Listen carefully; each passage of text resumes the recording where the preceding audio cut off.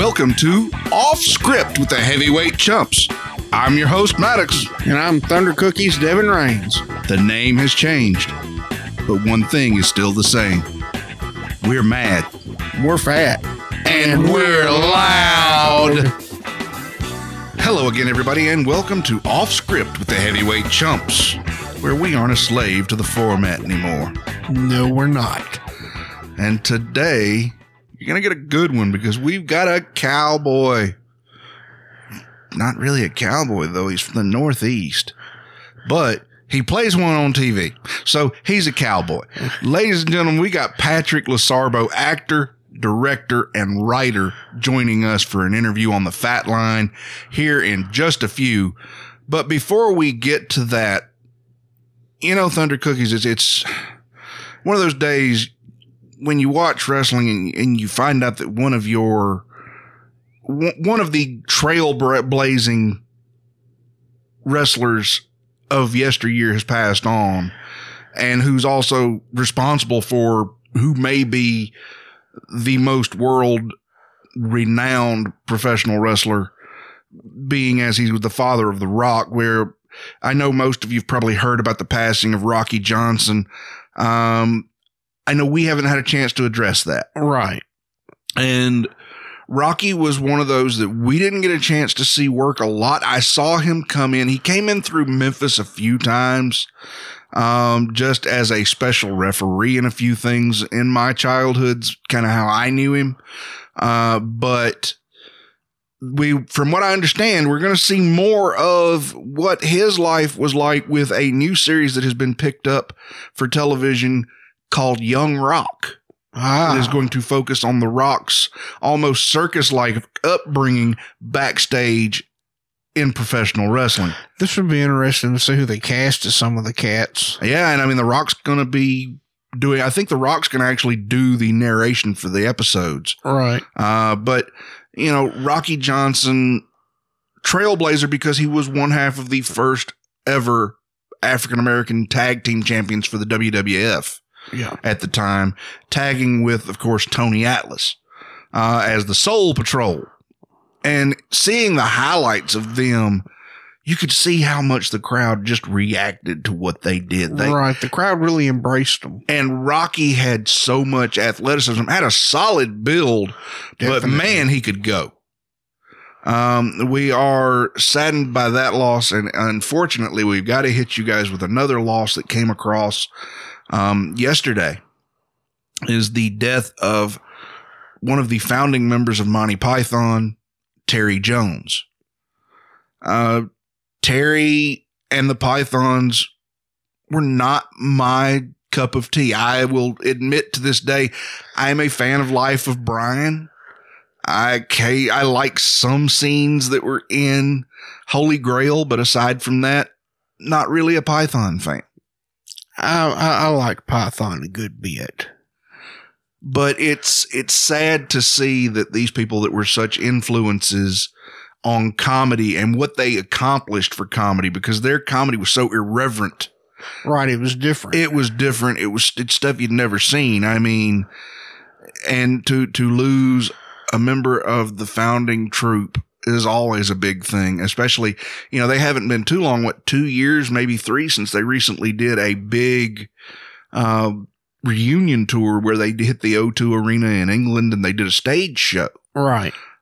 So, you know, at least the people out there that are Python fans, if you can find it, you have that to go back and reflect, go back and watch Monty Python's Flying Circus. It's on Netflix. And just go back, and for those of you that were Python fans, just go back and remember it and enjoy the laughter that he brought into the world, because I'm sorry to say this world needs more laughter than it has in it now. Yes, it does. It's a sad world. Too much divide. There's definitely too much divide. And speaking of divide, we're going to get into the divide of how war, being the Civil War, ripped apart a country when we talk to our guest on the Fat Line, Mr. Patrick Lescarbeau. We'll be right back with that. Are you a CBD user that's unhappy with the quality of your current CBD products? We recommend that you try Absolute Nature CBD.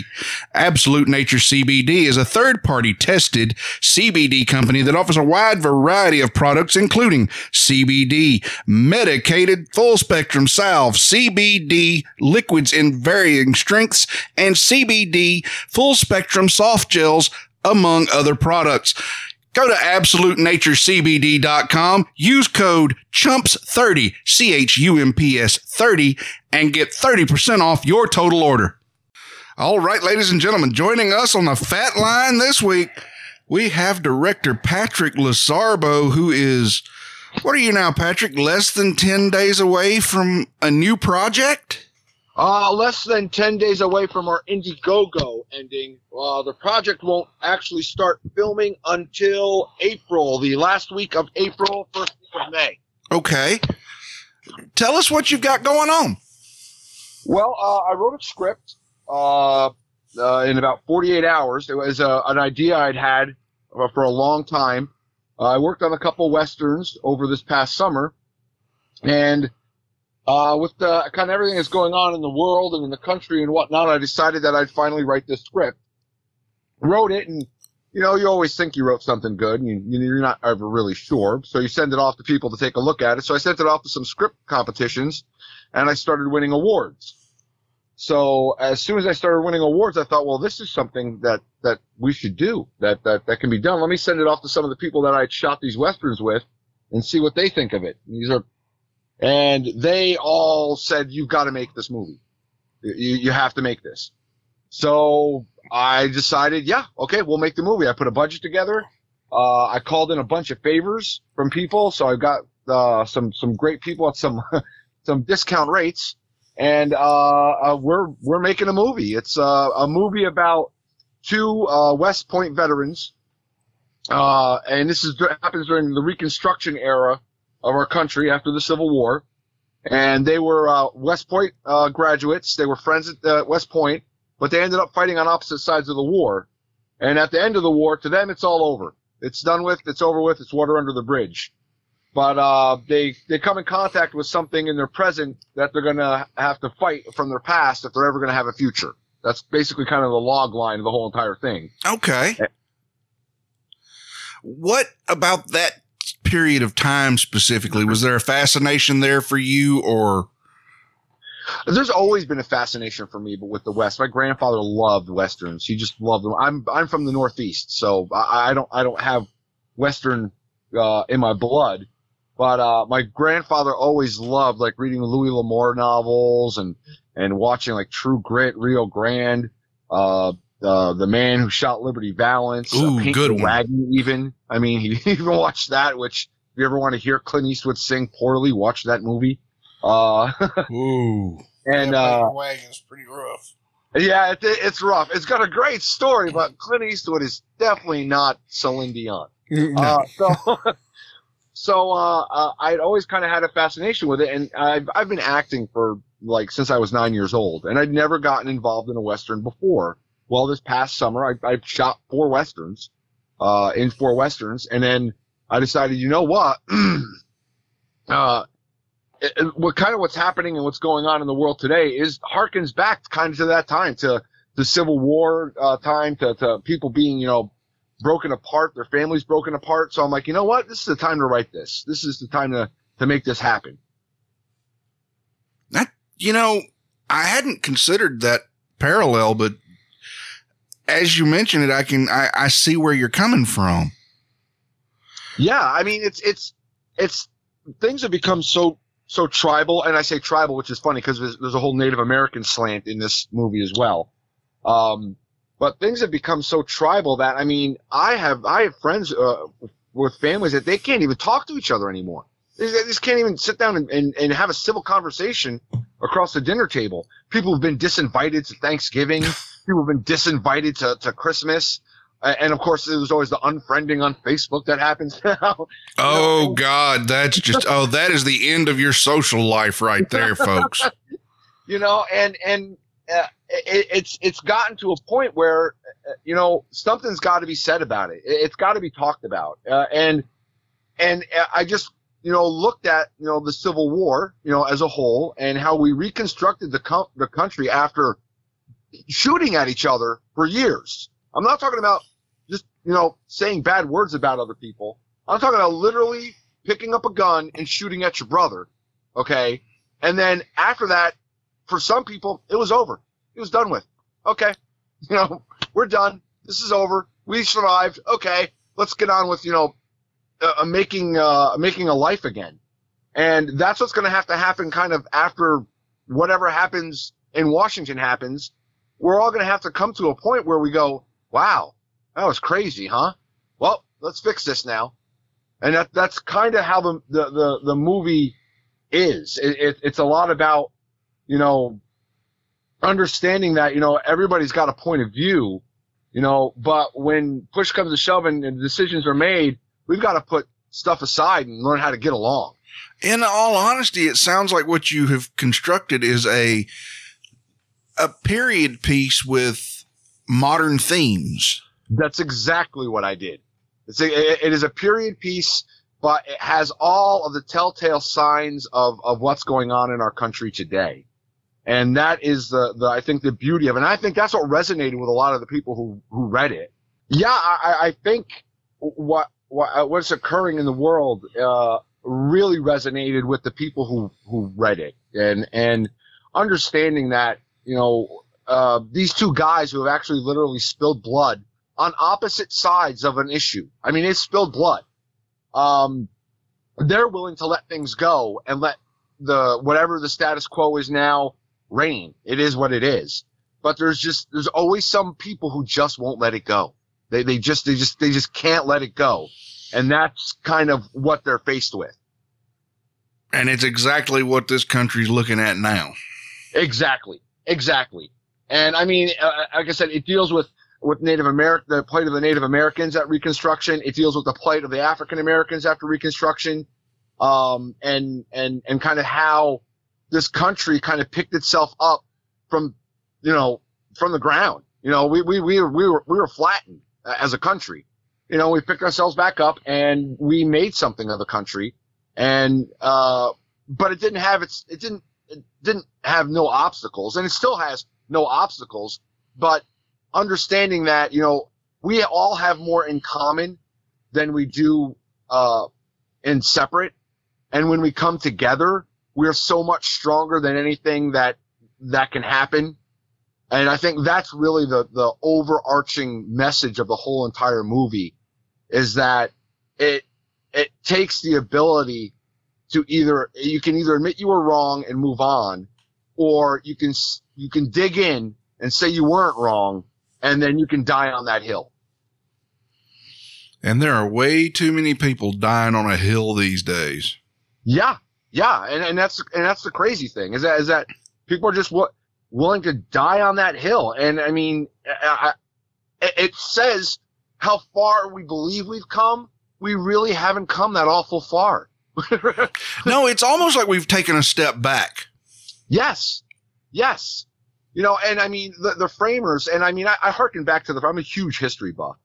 So, I mean, I hearken back to the framers of the Constitution. One of them, Thomas Jefferson, slave owner, all that stuff. But he literally said, and I quote, "I have never found a reason of political disagreement to be a reason to end a friendship." And that's gone now. Yeah, that's not the case today. No. That's not the case today. And that's the problem that we have. And I think looking at it through the lens of people who didn't have technology and people who didn't have a lot, and, understanding, like I said, Reconstruction was one of the roughest times in our country. It was one of the roughest times. And if we could come through that, you'd think we could come through just about anything. But I mean, we're going to face it all over again. We're going to face it all over again within the next couple years or couple months. It depends on, how the election ends out. Right. And then it's still not even going to be over, because you're still going to have people dug in, and we've got to figure out a way to stop that. And that's what this movie is about. A way to go, like, look, we need to reset. We just need to reset and have discussions. And if we can't, well, then, we're doomed. We're doomed to repeat the same problems over and over and over and over again until, there's none of us left. Yeah, they've always said those who don't learn from history are doomed to repeat it. And that's exactly what's happening. Yeah. It's exactly what's happening right now. Just throwing any bullets flying. That's the only difference. The only difference is now the bullet is a tweet. The bullet is a nasty meme on Facebook.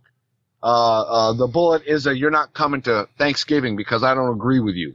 We could be sitting in that same boat on this show because my co-host is a Trumper, and I, on the other hand, am not. I consider myself more to be a financial conservative, but a socially liberal when it comes to those things. You and I would end up probably in the same group because look, I'm a big Second Amendment guy. I 100% believe in the right to bear arms. I believe in it, but I don't think we need automatic weapons. But I think there comes some common sense that comes with that. And I think that's what's lacking in America right now is on both sides. And I'm not going to say just on one side. I'm going to say on both sides. Both sides are lacking common sense right now. They're lacking the ability to just have a discussion. Look, Madison hated Jefferson. Jefferson hated Madison. But they could sit down and have a discussion. They could sit down and talk. And nowadays, people can't sit out. Most people can't even be in the same room if they don't have the same political views anymore. Yeah, and that's the problem. That is the huge problem. And I think this movie addresses that a lot. Actually, the whole entire movie literally started as two Civil War veterans having a PTSD discussion. That's how the whole entire movie in my head started. So I wrote that scene, and then I was like, well, what happens before this? Because this is in the middle of their lives. What happens before this? So, I went back to the beginning and I'm like, okay, well, this is kind of what happens and leads up to that moment. All right. There. So then I got the whole beginning worked out and I went, but this isn't the ending. The ending's not the PTSD talk. That's not the ending. And then I was like, okay, well, what happens after that? So then I wrote what happened after it. Before I knew it, I had a 126-page script. Wow. Nice. Let's see if I remember what I've learned about timing. That generally equates to a minute per page. Minute per page. So you're looking at about 126 minutes. You're looking at a little over an hour, like close to an hour 45.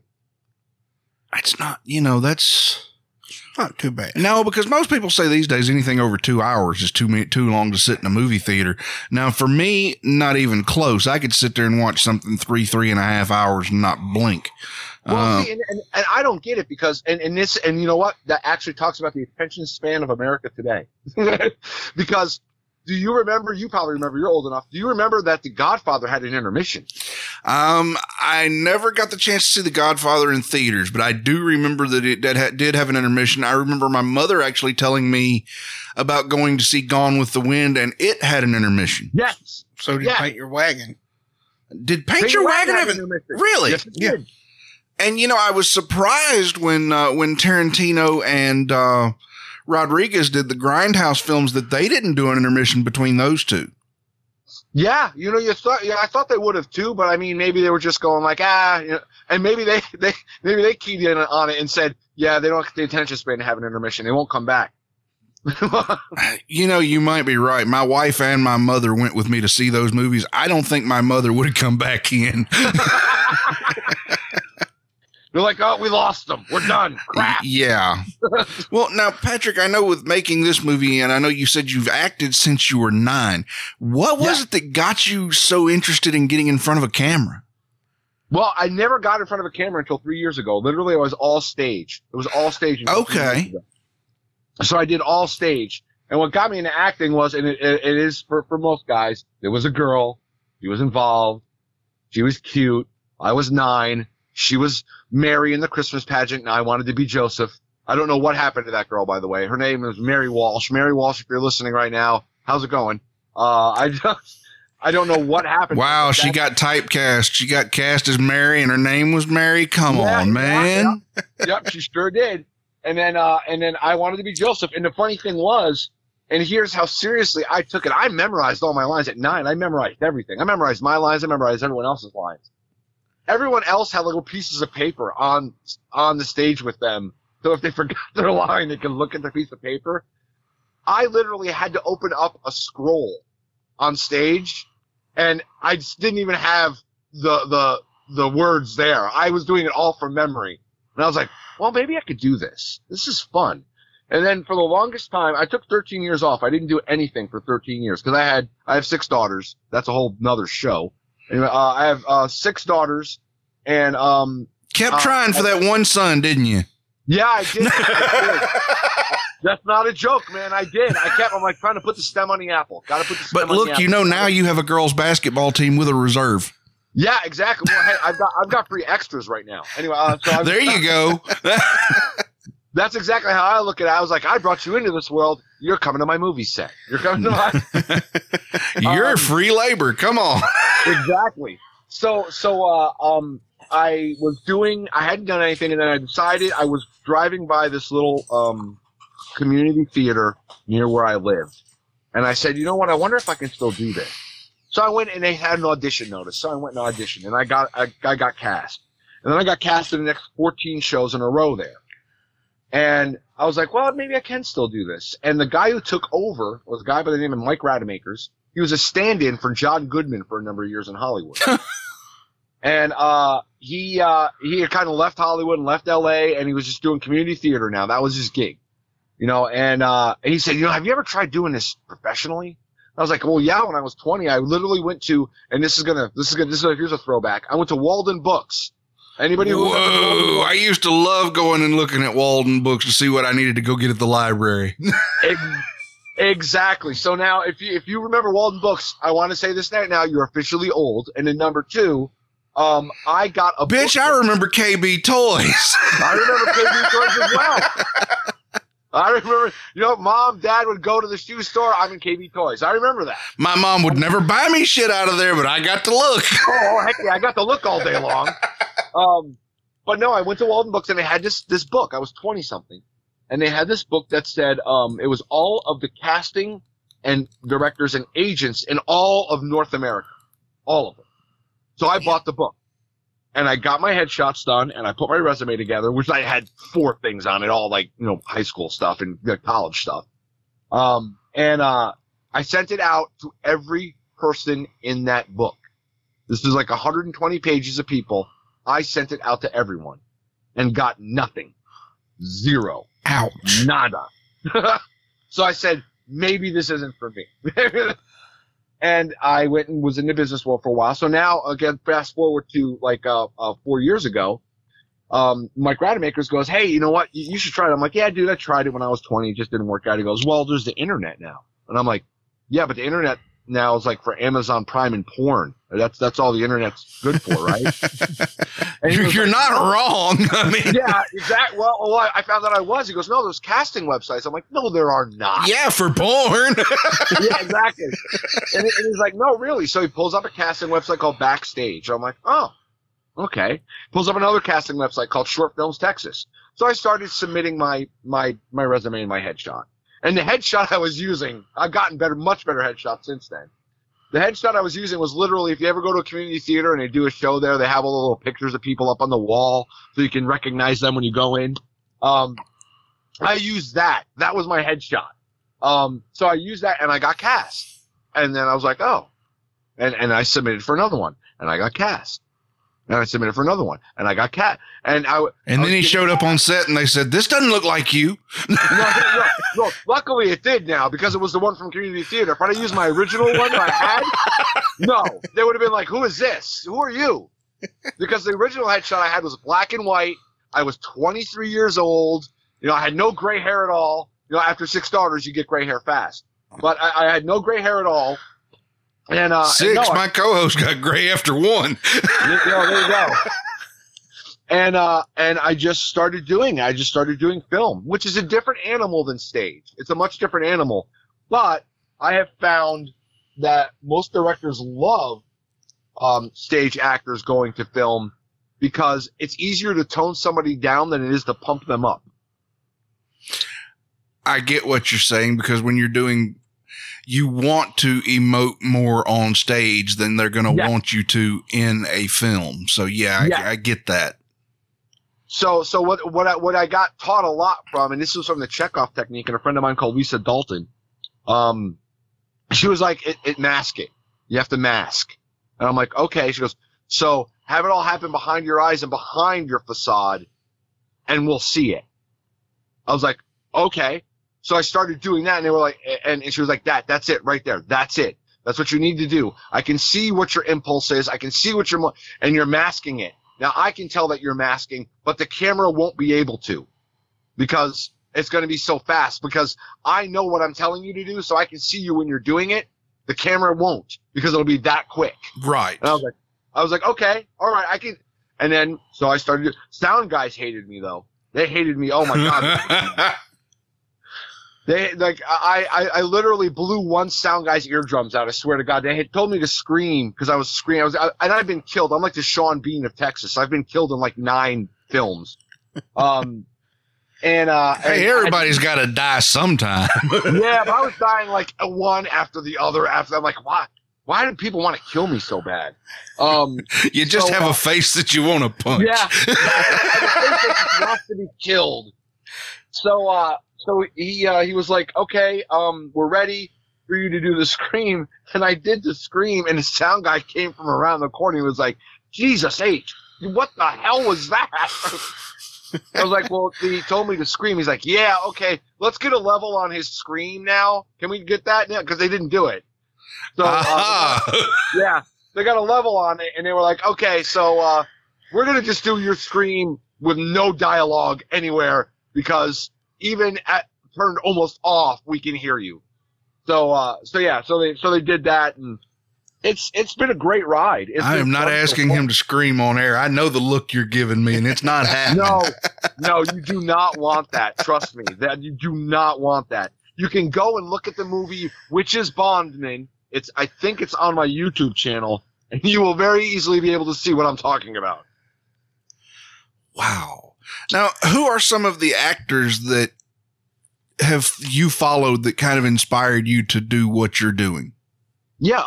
Well, the first actor that really inspired me to do anything, and this is going to be like so off the wall, no one would ever think this, was Dabney Coleman.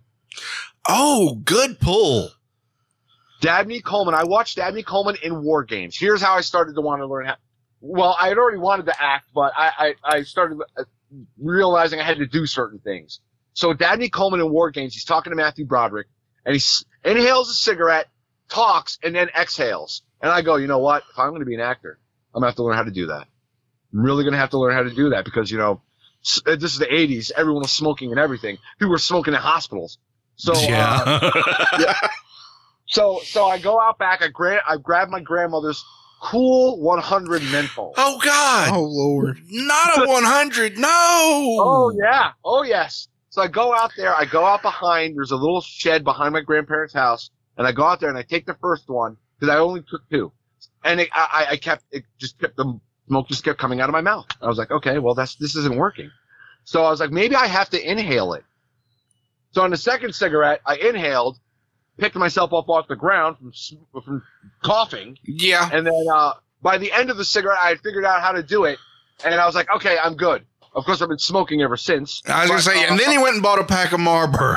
Yeah, exactly. Then I bought a pack of Cowboy Killers, and that's all I've smoked ever since. No. And then I'm just surprised somebody else calls them Cowboy Killers.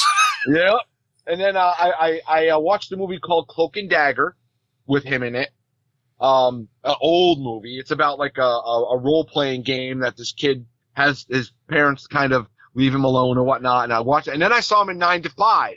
And I was like, this guy can act. And here's something he doesn't get a lot of credit for, but remember his television series on Fox? Drexel's Class? Yes, I do. He was fantastic working with all those kids. Yes, he was. So I mean, I was like, this guy's great. I can do it. So that was probably the first person I looked at and I want to do this.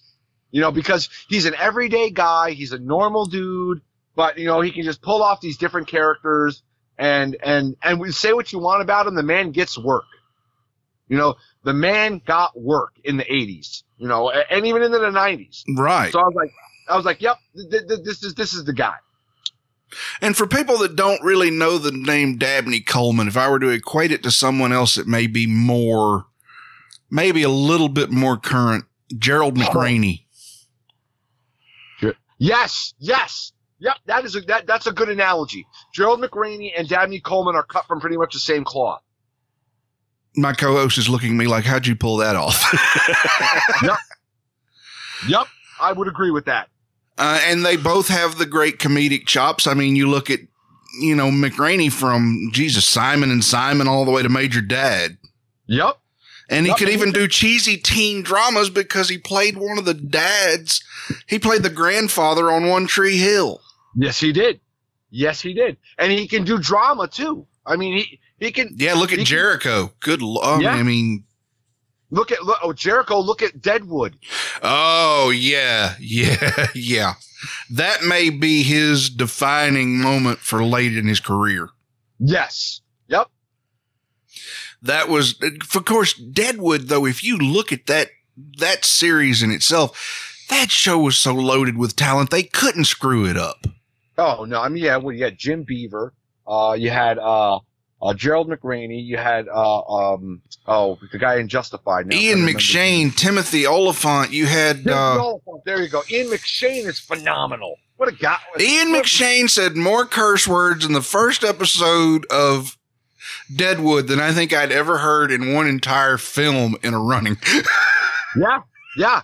I mean, and the funny thing is, and I equated it to this, and I watched all Deadwood. I even watched the movie. The movie was I wanted more out of the movie than I got. But I agree. I thought it was still good. But basically, I called it Shakespeare in the West. That's a good way of looking at it. Yeah, it was Shakespeare in the West. And look how many people got poached from that series to do, after that was over, to do something else. I mean, look at them moving on to do Sons of Anarchy. You had, of course, Justified. Several of them did Justified. Some of them did both. Yes, they did. And Sons of Anarchy, I call Hamlet on Motorcycle. That's exactly what that was. Yep. But I will tell you this. I still want to see the prequel series about the first 9. Yeah, about the original. The originals, because that I've got to ask, because not many people I can actually ask about this. Not many people were, or that I know, or were actually Sons of Anarchy fans. But how do you like the Mayans, dear? It's okay. It's not Sons, is it? It's just not Sons. And I think the problem with that, and here's the problem with any kind of series, and you have a spinoff of the series, is that you want it to be the original series, but you know it can't be the original series. Here, perfect example. MASH was a great series. MASH was a phenomenal series. After MASH sucked. I've never seen an episode of After MASH.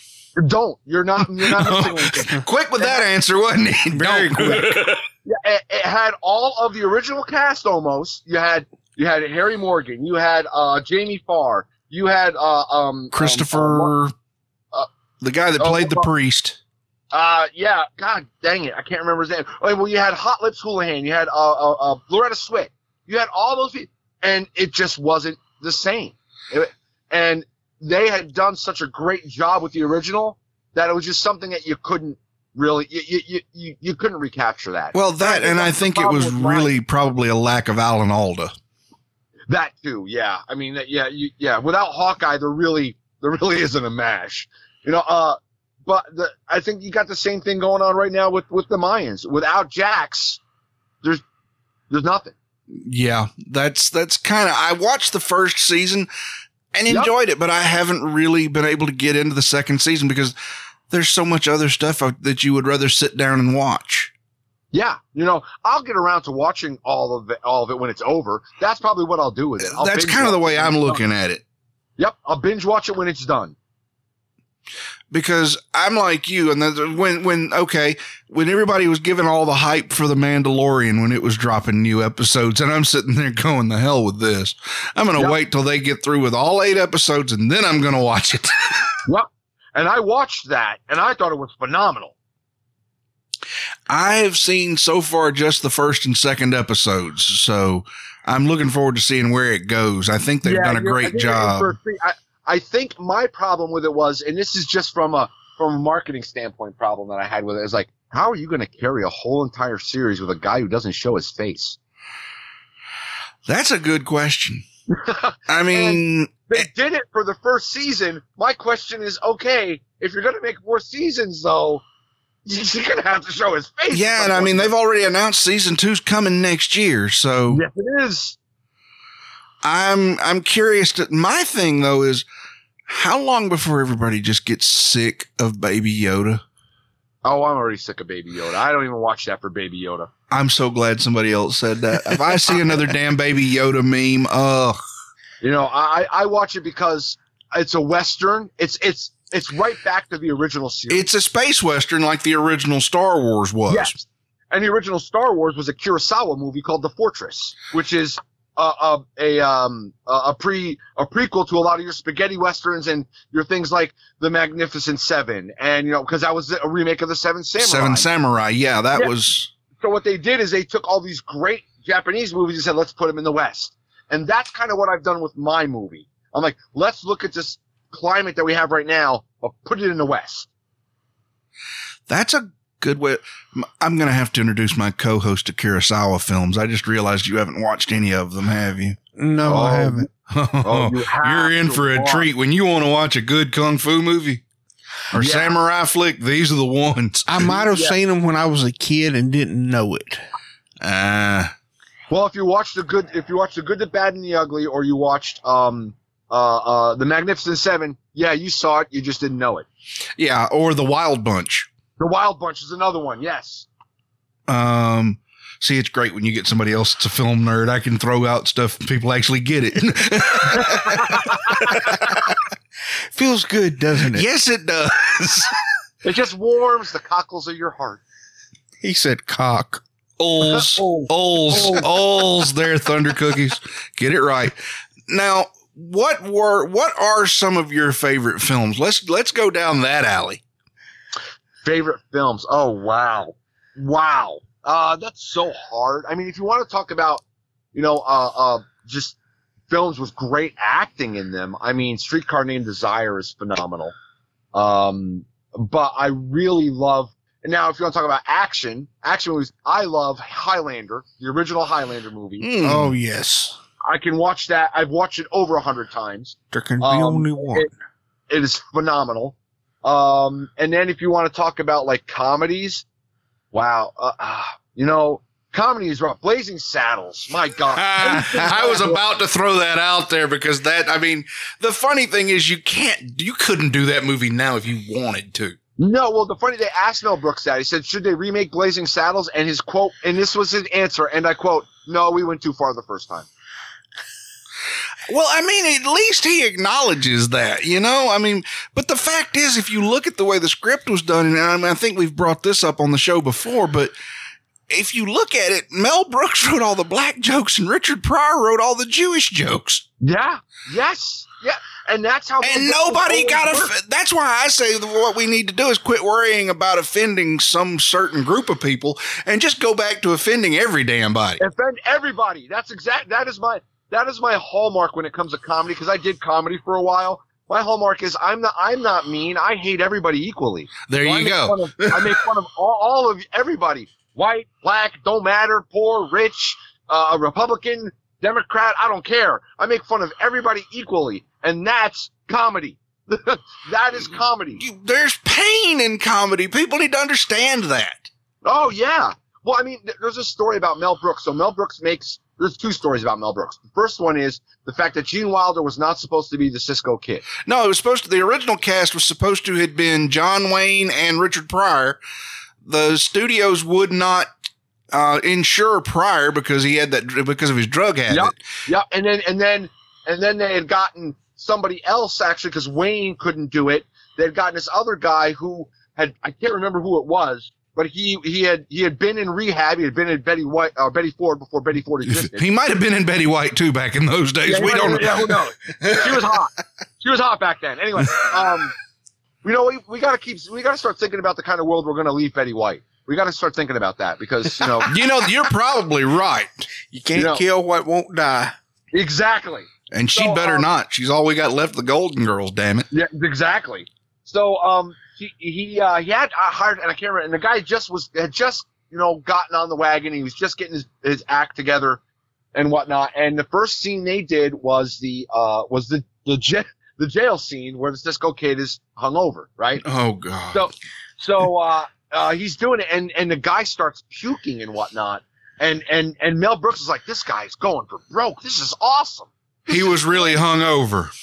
He was 100% still drunk. Forget hungover. Oh. He was still hammered from the night before. So one of the production assistants comes over to Brooks and goes, yeah, he's still drunk. And Brooks is like, well, crap. Now I can't have him on the set now. So he called up Gene Wilder and said, Gene, I need you to do me a favor. I need you to come over and save my ass. And honestly, could you see anybody else now that that film is so classic? No. It would have been so weird just to see John Wayne do that role. Yeah, there's no way now I could see that. And then the second story is he sat down after he got the rough cut done. He sat down and went through everything, and like the sense of, oh, you can't have Mongo punch the horse. You can't do that. That's bullshit. And he sat there and he wrote everything down that they said that you can't have Mongo punch the horse. You can't have him say the sheriff is you can't have any of that. You've got to tone down those jokes, right? So then the people left and everyone turned to Mel and they said, so we're cutting it out. He goes, the hell we are. And he crumpled up a piece of paper and threw it in the trash. And that was the end of that.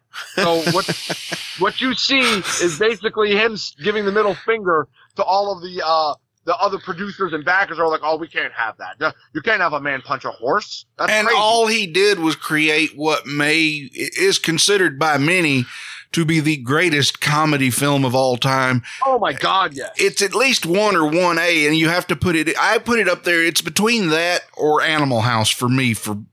Yeah, it's another great one. No, yeah, another great one. But I mean, and then the beauty of Blazing Saddles is there's also a joke with when Cleavon Little and Gene Wilder's doing the things like, you have to remember who these people are. They're good folk, simple folk of the plains, morons. And when Cleavon Little laughs, that is a genuine laugh because Cleavon Little said, I could not get through that ever without laughing because he was not supposed to laugh. He was supposed to just look dead into the camera and they were supposed to cut away. But he was like, I couldn't hold it for more than like a quarter of a second because the way Wilder delivered it every time was just phenomenal. And, thank God they actually faded to black with the scene with him and Madeline Kahn, because I can imagine he had a hard time keeping a straight face with that one. Oh, I'm sure. Oh, baby. Oh, it's Twoo. It's Twoo. Whoa. Excuse me while I whip this out. Baby, I'm not a machine. 13 is my limit on Schnitzengruben. My useless memorization of Blazing Saddles finally comes in handy. Oh, heck yeah. Well, that's funny that you say Blazing Saddles, though, because when I sent off, because there's comedy in my script as well. And the funny thing is I sent it off to a group of people to go through the script and make sure the beats were in the right places and make sure that, because again, I thought I wrote something great, but and they gave me some really great feedback and some really good ideas to tweak the script a little bit and make it a little bit tighter and expound upon different characters a little bit more and redefine some of the character arcs. But literally, and this is not a joke, they said that my movie wants it, and this is what I had to decide. You have a movie that you're not sure what you want it to be. It looks like it wants to be Django Unchained or Blazing Saddles, and we can't figure out which one. Interesting. Either way, you still had the one use of the N-word in a joke. Yes. Because I will never forget Jamie Foxx delivering that line. I don't guess I've ever seen the N-word on a horse before. Yep. To me, that is Jamie. I understand what he did with Ray, but I think that was his defining performance. Yeah, well, what's funny, though, is if you watch it, as an actor, I watch kind of people, and I can tell personally what scenes they filmed earlier and what scenes they filmed later, because, to be completely honest, and don't get me wrong, I love Jamie Foxx, he was surrounded by phenomenal actors who have been doing it their whole life. Oh yeah. And there are some like I can see like, okay, he's trying to just hold his own in this scene. And then later on, I can see where he picked up and went, okay, this is how Waltz does it. And this is how DiCaprio does it. So let me try and put myself in between here. And then he started going, okay, he was picking up on what people were doing to convey emotion and to convey their character. And then he started doing it. So I can look at that movie and go, that was shot later. That was shot earlier. That was shot middle. I can look at it because I can see where Jamie's really going, okay, I got this. I can do this. I need to be a sponge, absorb, and then reflect. And that's what he started doing. And it worked wonderfully because oh my God, it worked incredibly. I love that movie. I think it's Tarantino's last great work. Yeah. I mean, that and Inglourious Bastards are probably my two favorite movies. Yeah. I mean, I'll always have a soft spot for Pulp Fiction. You know, I look at Pulp Fiction now as like this was the first. Yeah. You know, I was like, oh, look, it's a kid making a movie. That's how I look at it now. Oh, a kid made a movie. And then he gets to, Inglourious Bastards. I'm like, oh, okay, this is a movie. Yeah. Then you get to Django Unchained and you're like, oh, this is a movie with a message. Damn. All right. And then you get to Once Upon a Time in Hollywood and you go, this is a self-serving piece of shit. This is just, hey, I've made a lot of money now and I can kind of do whatever I want. So I'm going to make a movie about Charles Manson that doesn't have Charles Manson in it. That's exactly what he did. And the funny thing is, because the rumor was that he was working on an R-rated script for Star Trek. I want to see that. I would actually like to see that. And it got shot down. Phasers on Annihilate, but it got shot down. But yeah, I would have liked to have seen that. And he's supposedly working on a Western TV series. He is. He's working on The Bounty Hunter. He's working on the Leonardo DiCaprio character that was played in Once Upon a Time in Hollywood. Okay. He's going to do a series based on the series in the show. Exactly. It's not a bad idea. A good Western series hasn't really been done. Oh my! I mean, Deadwood was the last. Deadwood was the first one in probably 20 years, and probably the last one we'll see for a while. Well, the closest I think you could get to a Western now, and again, it's not really a Western, is Longmire. Longmire, or maybe what was it? Hell on Wheels. Hell on Wheels. Hell on Wheels was good, but I mean, it dragged. I could never finish that show.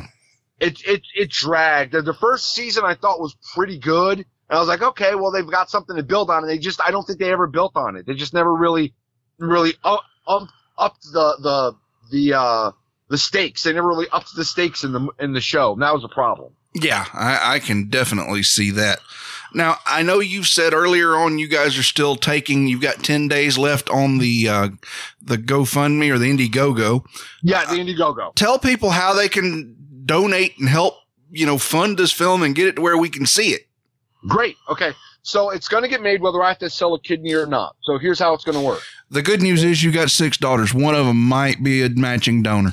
Yeah, exactly. So that's why I planned ahead on this. None of this has been left to chance, boys and girls. I know that I can sell a kidney and then take one from a kid. Because again, I brought you in this world. You owe me. Well, then why don't you just do the right thing and take one from the kid? See, because I think that's illegal. Like somehow selling my kidney on the black market is not as bad as selling my kid's kidney on the black market. Somehow, it just, I don't know. I guess it kind of does equate to selling your kid for parts. Yeah. So what we're doing is we've got the Indiegogo campaign. It's got 10 days left. We're trying to hit 60 grand. We're at about 10 now. So I'm hoping, I don't know, somebody has a lot of money and they just want to give it to me. Dentists, if you're out there, I hear you guys have lots of money. Anyway, so we have different tiers on the Indiegogo. So for $5, basically, I will become your spokesperson for 1 minute on my YouTube channel that has 11,000 or 10,800 people subscribe to it, as well as on my Chance of Circumstance fan page, which now has over 1,000, and my own personal Facebook page, which has over 3,000. If you have like female products that you want hawked, I don't care. You give me $5, I will hawk them for a minute on all those platforms. That's one. Then for $50, you will get a set signed copy, a set used copy of the script, signed by all the principal cast. Then for $100, you will get a movie poster as well as, and here's the thing, all of my perks are cumulative. So if you spend $100, you get a movie poster signed by the principal cast, as well as the script signed by the principal cast, as well as a shout out for me to hawk whatever you want, or just say happy birthday to your family and friends or whatever. And it goes all the way up to $3,000, $3,000. And I've actually had, and I don't know who these people are, but I thank them from the bottom of my heart. I've had 2 people give us $3,000. Okay, to come and be an extra in a scene, a background person with a scene with dialogue, by the way, with the principal cast, and I'm paying for their hotel while they're on set. Wow, and, nice. And all of those things are cumulative. So if you get all the way up to $3,000, you also get that. You also get a producer credit. You also get a set use prop, blah, blah, all the way down. But I love home runs. The $3,000 people are home runs. Home runs are sexy, don't get me wrong. But I will take 1,000 singles over 3 home runs because I score more runs that way. So you can give as little as $2, and I will still go on and say thank you on all of those platforms to you for supporting my film. Why is it that I want to donate $10 and have him do a Spunk Lube commercial? You send me the copy, it'll get done. You don't want us to do that because our tagline for Spunk Lube used to be, "It's number 1 where she number 2." There you go. Hey, I would do that in a heartbeat. My favorite beer when I was growing up was a thing called Bimmelman's beer. And I don't know if anyone ever even knows what it is. I've never heard of that one. Yeah, okay. So it was Bimmelman's beer, and my tagline for Bimmelman's beer that they never used was, if you want a beer really bad, they've got a really bad beer. That's great. I don't think we can top that. That's fantastic. Patrick, it's been a great time sitting down and talking to you. I want to tell you, you're welcome here anytime. When you guys get ready to do some promotion and things for the film, by all means, reach out. We'll have you back on. You got it. My pleasure. Thank you so much for your time. My pleasure. Let everybody know they can find me on the Indiegogo. They can find me on Facebook, Patrick Lescarbeau. I'm the only Patrick Lescarbeau on the face of the earth on Facebook. And if they have any questions or anything, feel free to message me because I've got 6 starters and I got to get away every once in a while. And I go like, Daddy's got to answer this message. There you go. I know you've got to get to a rehearsal, sir, so we wanted to kind of make sure we got you out of here on time. Alrighty. I appreciate it, sir, and I look forward to seeing what comes of this. You got it. Like I said, it's coming, whether I got 2 kidneys or 1. All right. Well, let's hope you keep them both. Thank you, sir. My pleasure. All right.